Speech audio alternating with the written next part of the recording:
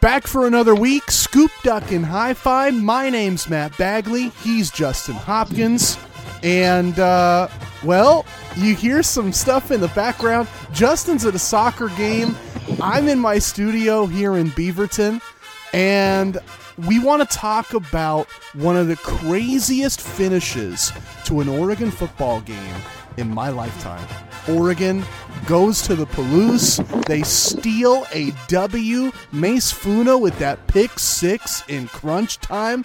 How about it? Let's start here, Justin Hopkins. I want to have a hypothetical with you. Oregon scores 29 in the fourth, and they come back and win. Let's pretend that doesn't happen. If they don't score that 29, what's your reaction to the game Saturday? Yeah, I mean, that's totally reasonable, right? Because, I mean, let's be real. If you just kind of go over the flow of the game, you know, Oregon shouldn't have won that game, right? I mean, they were kind of, you know, taken for granted in the red zone and kicking field goals instead of getting touchdowns. And, you know, we've always talked about this in reverse. You know, you'll trade field goals for touchdowns any day.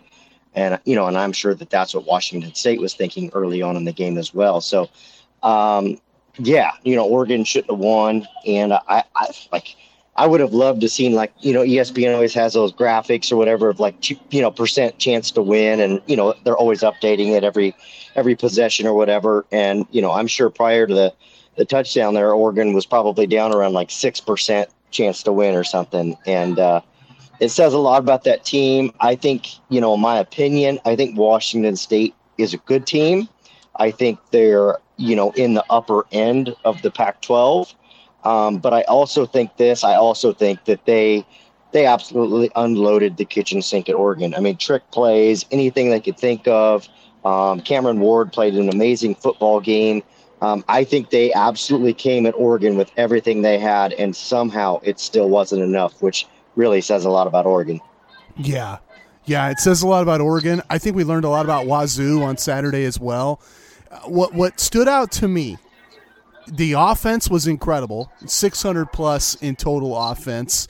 Another amazing weekend for Bucky Irving. Bo Nix, I thought, pick six aside or interception aside, that was a really good game. 3 touchdowns, 1 pick, has the 50-yarder to Troy Franklin in crunch time. I just love the ability of this Oregon team to win a shootout like that. When's the last time Oregon won a shootout? Yeah, I think, you know, I think Bo Nix continues to take a little bit of criticism that shouldn't be warranted. I know, you know, when he threw that pick six, people were, you know, melting down. Oh, Bo Nix on the road, can't get it done, yada, yada. And I tell you what, it takes one hell of a bravada to throw that, make that mistake, you know that really, you know, cost your team, and then get back out there and rally. Just really, you know, had the mind, the memory of a goldfish.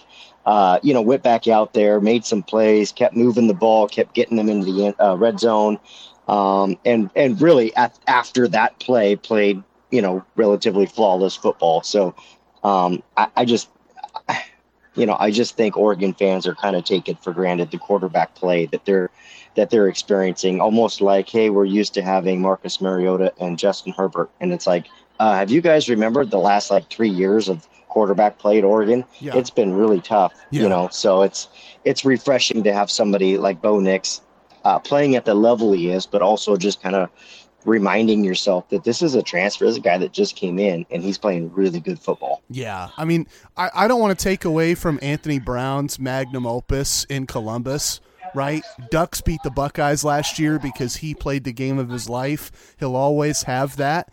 But Bo Nix, 33 of 44, 428, 3 touchdowns, does have that nasty pick, but 3 touchdowns plus the 50-yarder to Troy Franklin that really stood out to me, and that rope to Bucky Irving in the fourth quarter, I believe on a 4th down play. Incredible performance by Bo Nix, and I want to put that up there. To me, that's as good as the best Justin Herbert games, the best Vernon Adams games. That's up there in terms of quarterback performance since Marcus Mariota. Well, it's up there, and I know, if you make that kind of comment, fans are going to jump on you about it. But let's be real in terms of games played in the Palouse at Pullman on the road, against a team that's fired up to play against you, that's really just kind of circled. You could tell they'd circled that game. They knew Oregon was coming and they needed to be prepared. And, again, they unloaded the absolute kitchen sink at Oregon, especially defensively. Yeah.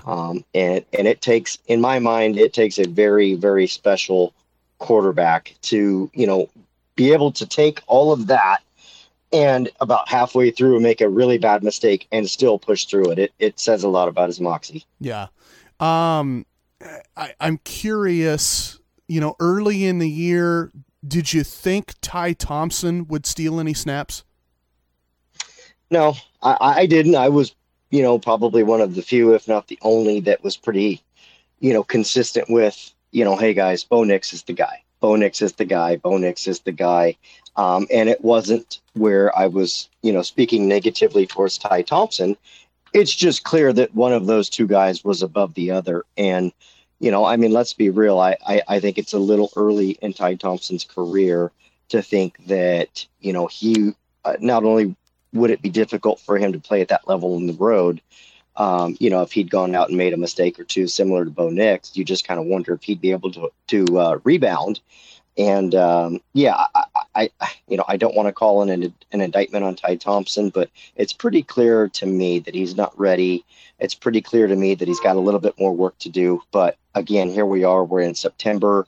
You got about 10, 11 months before you might need to count on him for next year. So that's a ton of time for him to develop and get better and get a better understanding of the offense as well. Yeah. So you had Nix's back. I'll fully admit I didn't. I said after the Georgia game, you had nothing to lose with Thompson, 49-3.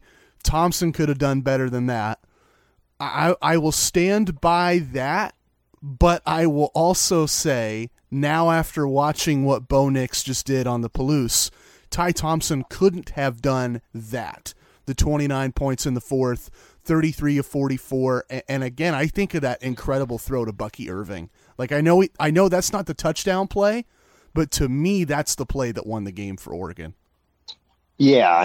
If you don't convert that and, maybe, without the benefit of all 22 film, we don't know if somebody else was a little more open. Maybe it was just, hey, get it to Bucky. He's going to be the guy. And that's, where Bo was told to look. Wasn't necessarily as open maybe as you would like, but let's be honest, that he literally made the only throw that would get through there to Bucky Irving. Bucky was relatively well covered and give, Bucky credit for making the catch as well, because that was a really tough, tightly contested catch. But, that's what playmakers do, right? They know that it's 4th and 2. They know they need a conversion. They know that needs to happen. And, so maybe you put a little extra, concentration into it. Maybe you just, dial the effort up that much more. And like you said, that really was one of the biggest, if not the biggest, but one of the biggest plays for Bo Nix in that game. Yeah. And it's hard to pinpoint one because he made so many of them. Yeah. And talking about big plays, I've harped on this one a couple of times. How about the big play by Troy Franklin? He finishes 5 catches, 137 yards, and the 50 burger at the end to seal it. Yeah. That was my guy. That was my lock of the week. Troy Franklin was going to be big. I felt that if I was Washington State, I would make a very big effort to stop or slow down Oregon's rushing attack. I think that's the smart way to try and play Oregon, at least in terms of how Washington State was set up defensively. It's clear that was, Oregon said, hey, we know that you're going to try and do that, but we're still going to run the ball and make you respect it. But certainly you could see that the plays to Troy Franklin or Chase Cota, or you name the receiver, Dante Thornton, those big plays were available downfield for Oregon to selectively take their shots, and they did. Troy Franklin's just really emerging as a premier wide receiver, not only on this roster, but really in the Pac-12 and possibly nationally a little bit. So, it's pretty clear that the staff trust him. It's obvious that him and Bo Nix are developing the chemistry with one another. It's just kind of really exciting to see this passing attack, the way it's developing, and kind of backing up to Bo Nix. One of the other things that I really liked in this game for him was not only was he efficient throwing the football, he was very effective running the football. And I like that it wasn't, he's not the type of quarterback that as soon as things break down, he's tucking it and running. He doesn't do that at all. But when he does see a really good opportunity, he does take advantage of that. And I think that the fact that he's very selective when he does that makes him even more of a threat, at least in terms of having to respect that. Yeah. Hey, you talk about Troy Franklin and what he means to the receiving corps. I'm curious, you cover recruiting, you cover this roster year in and year out.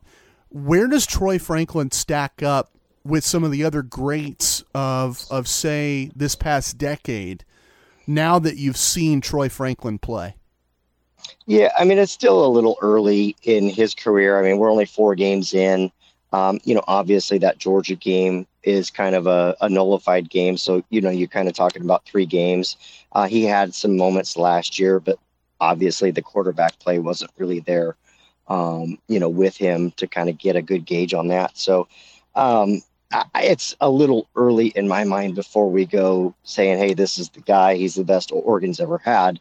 But he is certainly on track to, kind of at least end his career at Oregon, having made a big mark. There's guys like Jeff Mail and Dylan Mitchell, and there's just a lot of guys that have had good careers at Oregon in the past decade. But at least, how about this? At this point, this early in his career, I think Troy Franklin is certainly on track to be one of the best ones. That's for sure. Yeah. No, I wasn't ready to put the crown on his head. I just was curious, because I say this as somebody, you and I always take a positive slant. Right. We'll take everybody behind the curtain. We don't bash on the Ducks that much. We don't talk up all the rest of the Pac-12 that much.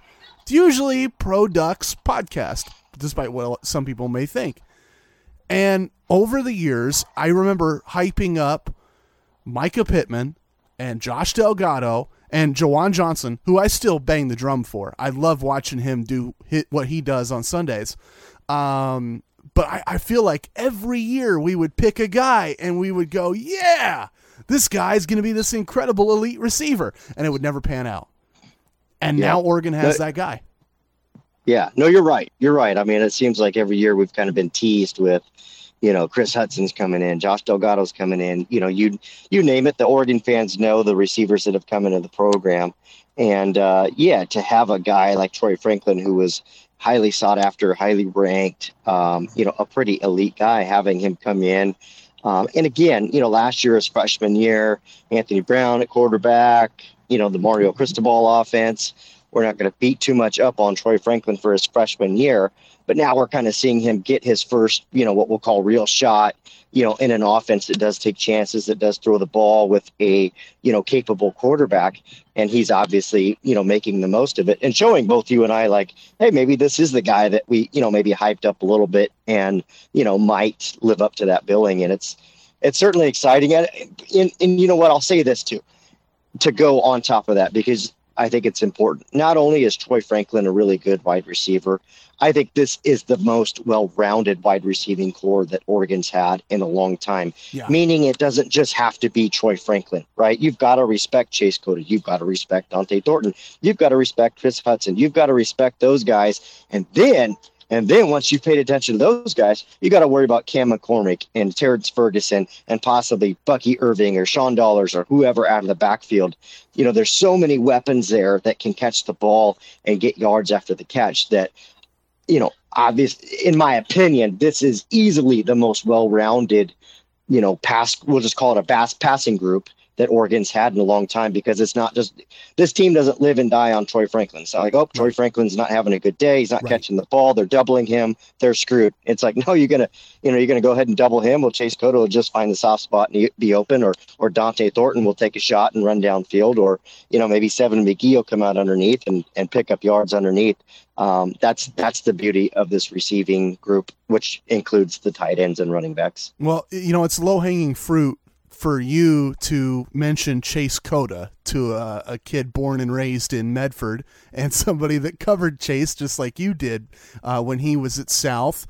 But I love that Chase Cota has shown so much more than he was expected of. Like, I remember he transfers to Oregon, and for those who weren't that familiar with his game, they thought, well, 6'4", and a really good blocker at UCLA, so he's going to be a good blocker in the run game, and maybe we can throw some fade passes at the goal line. He's doing that, but he's also getting Oregon catches. Like, he had 7 catches on Saturday. Yeah, I think I think a lot of fans were, why are they bringing him in? They've got Franklin, they've got Thornton, he's not going to play. There was a lot of those kind of takes, if you will, on the Oregon boards, when he decided to transfer to Oregon. And I think that, I think that was largely unfair. And I said that, even before the season began. That's a guy that really knows how to get open, finds a soft spot in the defense, and has, I'm going to guess, if you ask his teammates who has the best hands on the team, they're probably going to say Cota. At least 5 out of 6 players will. That's my bet. And so there's definitely room and a spot for a guy like that on your team. I think, he's a guy that Bo Nix certainly trusts, when, hey, we need 6 yards, we need 4 yards. We know Troy Franklin's going to get, he's going to get doubled. He's going to have over under. He's going to, he's going to be tough to get the ball to, just, hey, Chase, just go hit the sticks and make a right, and we'll get you the ball. I think that he brings a lot of that, just kind of that steadiness, that senior presence, that veteran leadership. Just all those, they're intangibles, right? I mean, you just call them intangibles.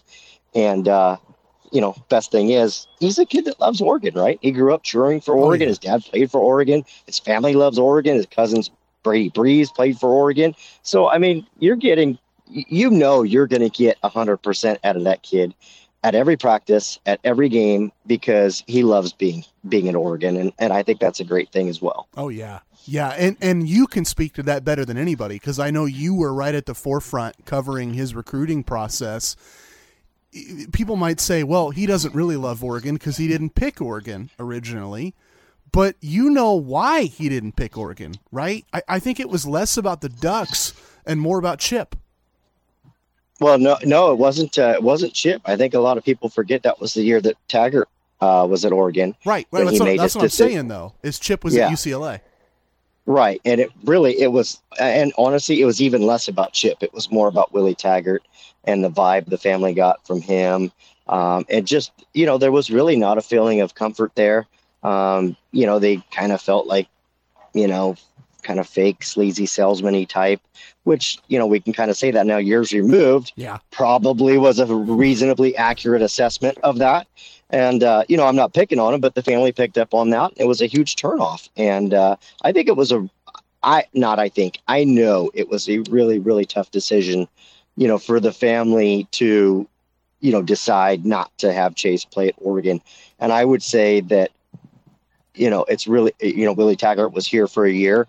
I would say that it could have been either head coach on either side of Willie Taggart, which was Mark Helfrich and Mario Cristobal, had been at Oregon. Chase Cota would have signed at Oregon, but it just happened to fall into that year that it was Willie Taggart, and it wasn't a fit. So he went to UCLA, and I don't know. Here we are, full circle, right? Now he's back in Eugene, and I think it's a great story, right? He gets to graduate a Duck, and his family's going to the games and enjoying his final season, here in Eugene, and to boot, he's having a good season. There's a great quarterback there for them, and the offense is throwing the ball. So I guess that's a win all the way around for everyone. Yeah. Okay, so I've got one more question about the game, and then I want to go full circle and kind of react to the game. Mace Funa's pick 6. Where does that moment rank for you in terms of the biggest surprises in Oregon football? Yeah, huge, right? I mean, you could have polled 10,000 people and said, who's going to have the game-winning INT for Oregon against Washington State? And I'm fairly confident out of 10,000 people, you might have gotten 5 to say Mace Funa total. Just, completely unlikely, not the way you would expect it, not the guy you would expect. But really, as good as Mace Funa did catching that football, let's be real, that was a really good call by the coaching staff to put him there. Obviously they told him, hey, look, watch for the screen, drift to your right, don't crash down on the quarterback. He was in the right place at the right time, made the catch like he was supposed to. The touchdown after the catch was pretty awesome too. But that is it's such a unique moment. And it's such a unique moment because that game, literally on the Gamer thread and all over Twitter, you have people in the second quarter, third quarter, I'm turning it off. I'm going to go mow my yard. I'm going to go to the bar. I'm going to go watch paint dry, like just frustrated watching Oregon get in the red zone, not scoring, not doing some things fundamentally right on defense, just a really frustrating game.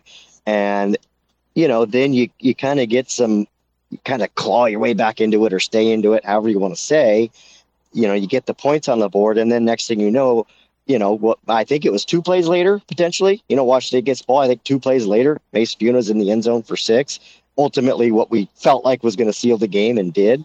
Just an amazing moment because I just don't think fans really have reminded themselves just how hard it's been for Oregon to win at Washington State. And it doesn't matter who the head coach was. It's always been kind of this enigma for Oregon. And here you have a first-year head coach, really young, a very young and green offensive coordinator. You've got a quarterback at Oregon who's essentially in his 4th football game, really his first road game in the Pac-12.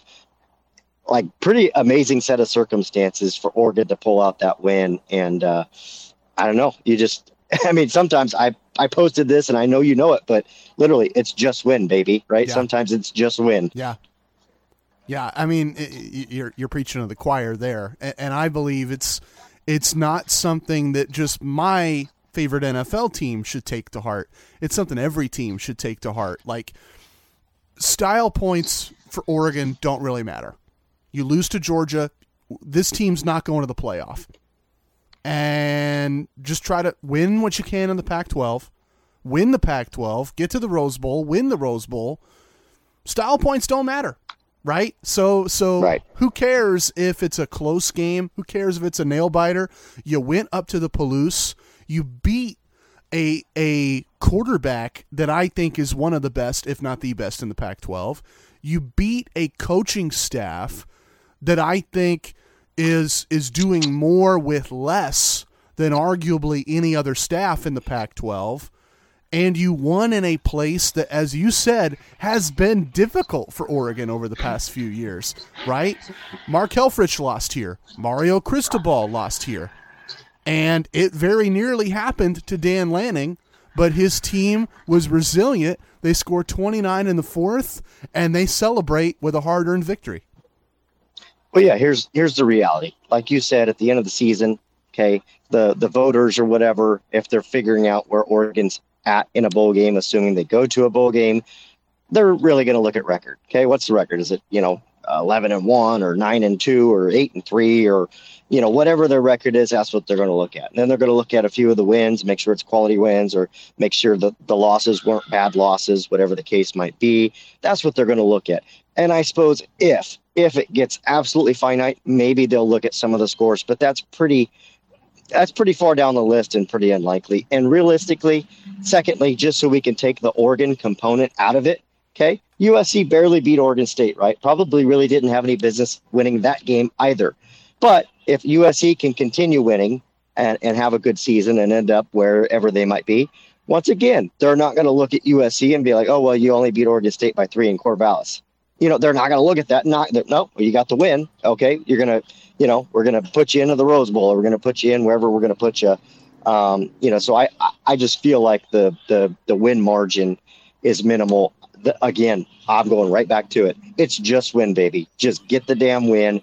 Go home, try and stay healthy, and get ready for whoever's next, which just happens to be Stanford for Oregon. Yeah, Stanford, 8:00 kick. We'll talk about that in a pod later this week.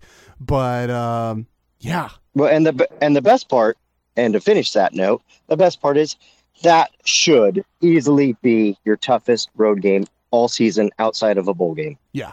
Oh yeah. No doubt about it. I know they lost. I still like that Wazoo team, and I wouldn't be shocked if they win the North. Yeah, there's a lot of people that are questioning why that team is not in the top 20 or 25 at worst. Right. And they're probably right. And now the only problem is your big win at the moment is Wisconsin, who's clearly showing that they're not that great of a football team. But still, you shouldn't take too much away from Washington State for going out and doing what they're supposed to do. Cameron Ward is a phenomenal quarterback, played a hell of a game. He's just so dynamic and hard to guard and just does so many things. They've got good wide receivers. They're very physical at the line of scrimmage, and they get right after you on defense. So, yeah, I agree with you. If we're looking at a power ranking, which I know the Pac-12 power rankings are out there, but if you're talking about those, again, I've said this before, say it again. I think there's really good parity in the Pac-12 this year. It's the good parity. There's good teams at the top outside of maybe Colorado and maybe Arizona a little bit. Nobody's like that bad. Colorado's pretty bad, but everybody else, seems to be relatively competitive. ASU, we don't know. But you look at Washington State, you look at Utah, you look at Cal, who's actually getting a little bit better here and there. Obviously, USC is good. UCLA seems to be pretty good. I mean, I'm just rattling off teams. Oregon State, Washington State, Washington. There's really good parity in the Pac-12 this year, and Washington State is very deserved to be, in a top 5, top 6 of any Pac-12 power ranking right now, despite that loss. Yeah. Hey, you mentioned the Huskies. Now, we're not Husky fans, right? This is a Ducks podcast. I'm a lifelong Oregonian. You're an Oregonian. You cover the Ducks. Did you know that the quarterback with the most passing yards in the country right now is your favorite last name in Husky purple and gold? The Michael Penix Jr. show. Hey, he's a good quarterback. He's a good quarterback, and credit Kalen DeBoer for bringing him in and knowing that he needed a quarterback there to run his offense. They're a good team. Like, Washington's a good team. I'm not going to sit here and be a Duck homer and say, oh, they're slouches, they suck. I think, that's going to definitely be a great game this year. Looking forward to it. But, Washington's a good team. That Apple Cup, it certainly looks like it's going to be an amazing game this year with Michael Penix and Cameron Ward going at it with each other. But, yeah, I am super excited for this Pac-12 season because of all of these solid teams. Yeah. Now let's go full circle. So Oregon wins that game. Like you said, they just win that game. Pac-12 North kicks off with a W. How do you think the rest of the conference slate goes? Are we looking at a Pac-12 North champ? Well, there is no North and South this year. So remember, this is the first year we've done away with that. So it's the top two. Oh my God. Yeah. My bad. I thought that was next year. I screwed that up too. Yeah. No, it's this year. It's the top two. So in terms of North and South, it doesn't really matter. We go circle back. It's once again, just win, baby, because ultimately your schedule is going to kind of determine, if you're in the conference championship or not. But if we were taking the old Pac-12 North, which has Washington State, Oregon, as we know in it, it's certainly an amazing conference and division. But that doesn't matter anymore. It's once again, it's just win and beat whoever's on your schedule. Okay, well there you go. So right now, it's still anybody's ball game. But right now, you're looking at Oregon hasn't lost yet. USC hasn't lost yet in the Pac-12. I would love an Oregon USC Pac-12 title game.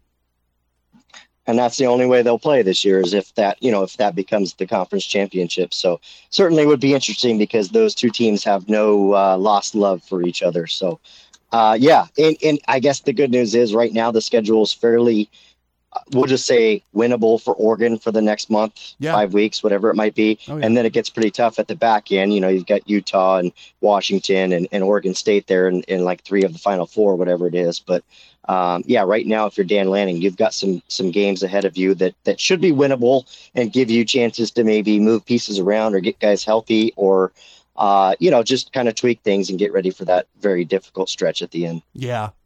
I have a hunch that the game we're going to talk about in the podcast later this week, Oregon-Stanford, 8:00 kick Saturday night, It's going to be a little bit easier than the game we just spent 30 minutes on. My name is Matt Bagley. I'm joined as always across the magic of the interwebs by Justin Hopkins, beat reporter at Scoop Duck.